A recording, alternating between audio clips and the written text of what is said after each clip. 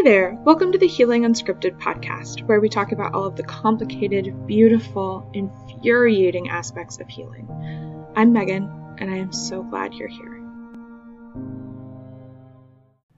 Hello guys, gals, and non-binary pals, and welcome back to another episode of the Healing Unscripted podcast. I am super excited for today's episode because we are talking about some questions that I got from TikTok. So if you don't follow me on TikTok, check out the show notes. I have the link there. And I basically just made a TikTok video saying that I wanted to answer some questions that you had as viewers.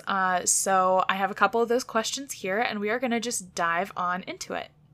Okay, first up is, can you talk about the father wound and the mother wound? And I would absolutely love to talk about this topic. So, the father wound and the mother wound, it's complicated because clearly it's a very heteronormative idea. It's this idea that you have a father and a mother, which is not the case for everybody and is not necessary for everybody, obviously. So it's basically how I would define each one of them is the mother wound is the absence of a emotionally available caretaker, whereas the father wound is the absence of an emotionally available disciplinarian. And because those roles typically, that's where it falls, the caretaking falls on the mother and the discipline falls on the father in very, very traditional, basic, stereotypical households. I want to emphasize that this is in no way meant to be like, this is how your family has to be. But that's where these names come from, I believe. And so the mother wound is basically having an emotionally unavailable mother or parent or caretaker of some kind.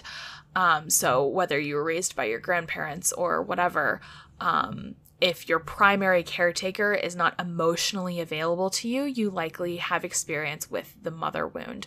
The mother wound often looks like deep insecurity. Because the person who took care of you didn't necessarily always show their emotions to you or accept your emotions. And so you grew up maybe feeling that who you were was incorrect or unlovable in some very basic way. And so you grow up very insecure about whether or not other people actually like you or love you because this person who everyone else seems to take for granted, of course your mother loves you. Like even a mother, there's all these sayings about how if you have nothing else, at least you have a mother's love. But for people with the mother wound, that it doesn't always feel true. Even if your mom did love you to the best of her ability or your primary caretaker loved you to the best of their ability, if they weren't emotionally available, then you probably grew up with the mother wound. Now, the father wound, on the other hand, may look like acting out. It may be more externalized versus where the mother wound tends to be internalized.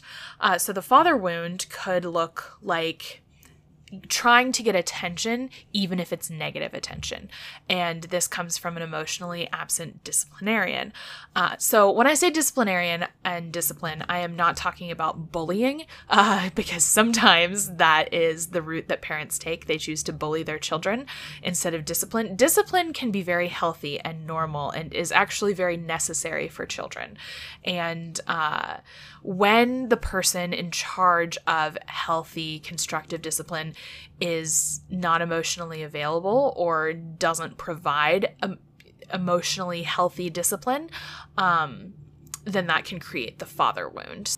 But what I want to talk about most when it comes to the mother wound and the father wound is the fact that these are wounds, which means they can heal. And it doesn't feel like it in the moment. When you first start to realize you have experience with the mother wound or the father wound, it's going to feel like forever. It's going to feel like, I didn't get these very basic needs met when I was very young, and it shaped my psyche, it shaped who I am as a person, and I'm never going to be able to heal. That's how it's going to feel at first. But I just want to I want to validate your pain and validate those feelings, but I also want to gently remind you that healing is available to you. Healing is absolutely possible. These are wounds. They heal with time and care and attention. So time passing itself isn't going to heal the wound, but paying attention to the wound and seeing how it affects your daily life and giving yourself some compassion for the ways that you hurt, that can be healing, I mean. Okay, so question number 2 is, I just followed your podcast and I have a question. How do you deal with negative thoughts about yourself? How can I like myself more and reprogram my negative beliefs about myself? I love this question because it is something that I have been working on intensely for a long time, and so I have some insights on what works and what doesn't. Let's start with what doesn't work. So basically what you don't want to do if you're trying to think better things about yourself is beat yourself up for thinking the negative things, right? Because do you see how that just feeds into the cycle? And this feels really natural and normal, especially if you have relatively low self-esteem to begin with. It feels normal to beat yourself up into the result that you want. This is called shame-based motivation, and it's really not that helpful or that effective, to be honest. So anyway, if you're trying to think better thoughts about yourself, something you don't want to try is yelling at yourself for thinking those negative things to begin with. That is a no-go. Instead, what I have found actually super helpful when it comes to thinking more positive things about myself is I'm learning to listen to the negative things and question where those thoughts come from. And a lot of times it comes from a place of wanting to protect myself from rejection, from pain, from failure, from success even. And when I get in touch with those negative thoughts and I really learn to accept them and validate them, they lose some of their strength, some of their power over me.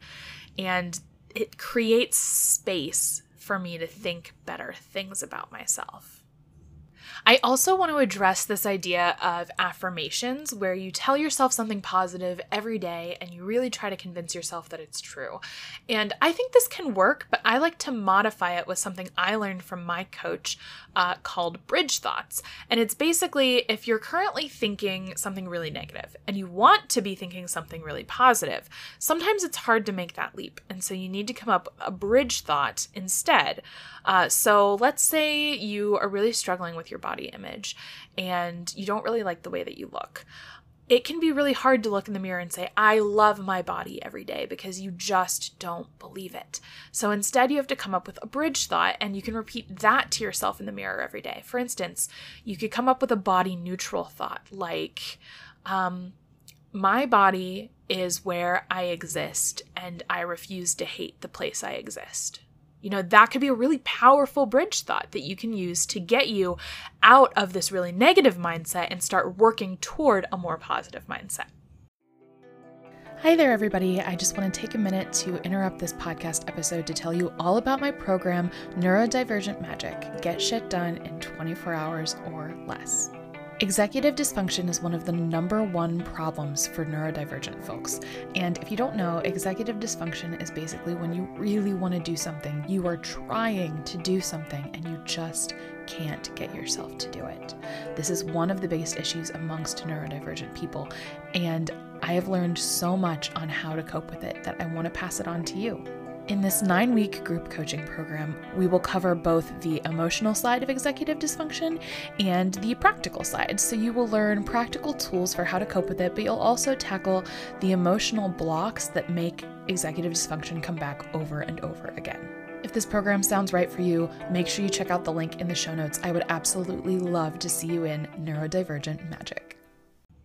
Okay, so our next question is, what are some points of a healthy parasocial relationship? And this is such an interesting question, and I love it so much. So I actually had to Google parasocial relationship, wasn't 100% sure what that was.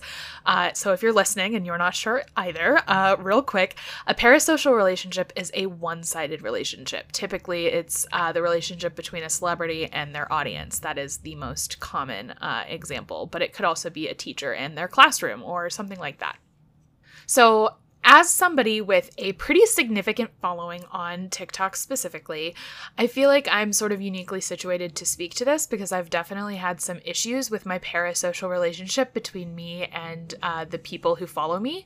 Luckily, I haven't really had that many issues, but I do think I understand this question a little bit. Like, how do you develop healthy boundaries?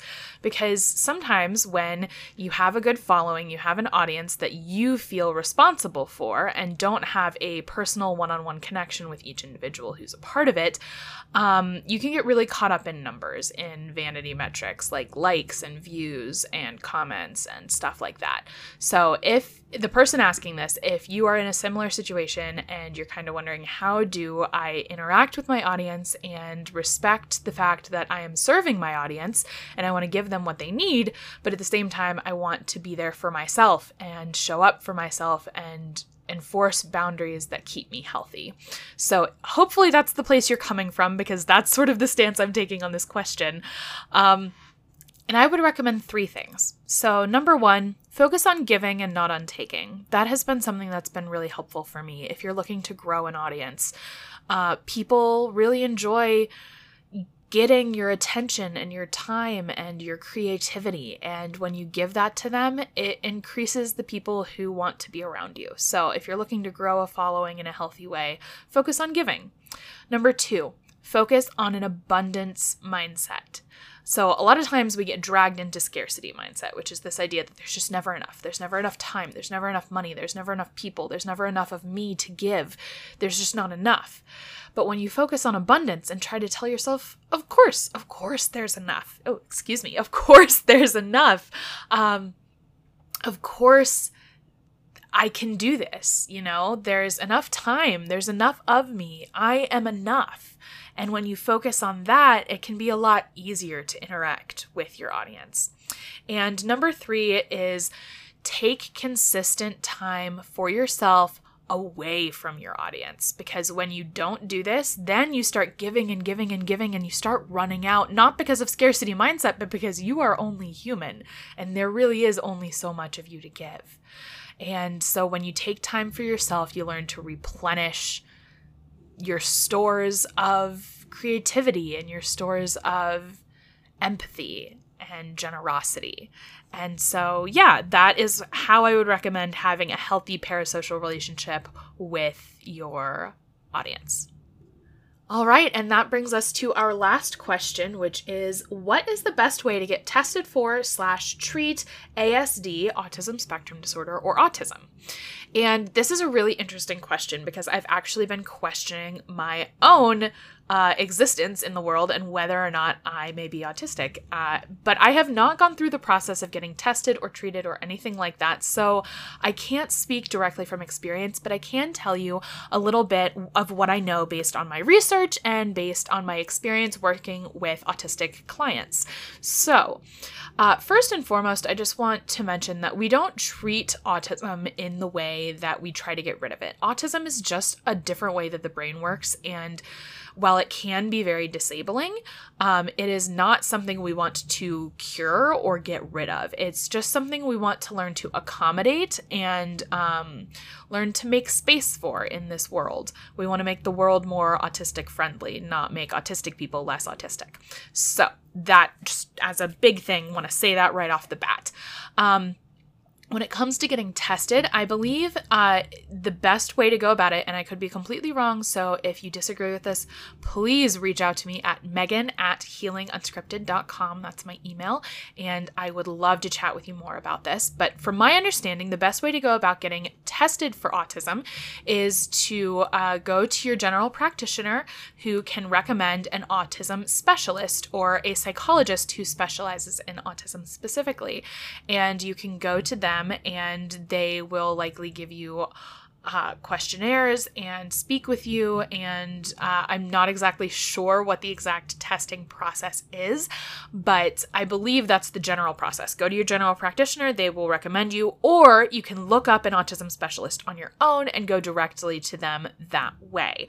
When you do go to get tested, or when you do go to speak to a psychologist, something I've seen many, many people with ADHD and autism do is, on TikTok primarily is where I've seen this, is they will bring bring a diagnosis binder with them. So this is where they have printed off studies that they feel they relate to. They printed off online quizzes that they've taken, and all of which are annotated. So they have notes on them saying, this is how I experienced this. This is how I've tried to cope with it.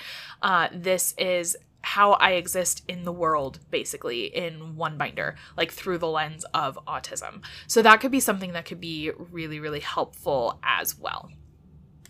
Okay, and that is all of the questions that I have. So this was such a fun episode. I hope to do more of these in the future. I hope that you enjoyed them. And if you have questions you'd like to submit, again, my email is megan@healingunscripted.com. Feel free to reach out to me there or reach out to me in my DMs on Instagram. You can follow me @healingunscripted. I'm less likely to see comments on TikTok because there are so many of you, but feel free to try to reach out to me there as well. All of this information will be in the show notes. And as always, thank you so much for listening, and we will end this episode with a guided meditation. Let's start by taking a nice deep breath in through the nose and out through the mouth. Good. Very good. Today, I just want to remind you that it's okay to ask questions. It's okay to be unsure. But at the end of the day, I want you to remember that you hold everything you need within you. You are enough. You are capable. You are strong. And when you cannot be strong, you are able to withstand the discomfort of being weak. So often we run from the feeling of being weak. We run away from our feelings of discomfort. But the truth is, you are strong enough to withstand those feelings of discomfort and unease. Even when you have to reach out for help and ask questions, that's okay. It's okay to not know everything, and you are still enough, even when you don't know. Even when you have to reach out for help, when you have to look up answers, when you have to talk to doctors. You know your experience better than anyone else could ever know it. Other people may be very empathetic or empathic. They may try to understand, and they may understand to a certain degree, and that is beautiful when that happens. Absolutely beautiful. But even when you are misunderstood, your experience and your reality still matters, and it still is what it is, even if other people can't understand it. You are exactly who you are meant to be. You are exactly who this world needs you to be. You are enough, exactly as you are. Peace be with you.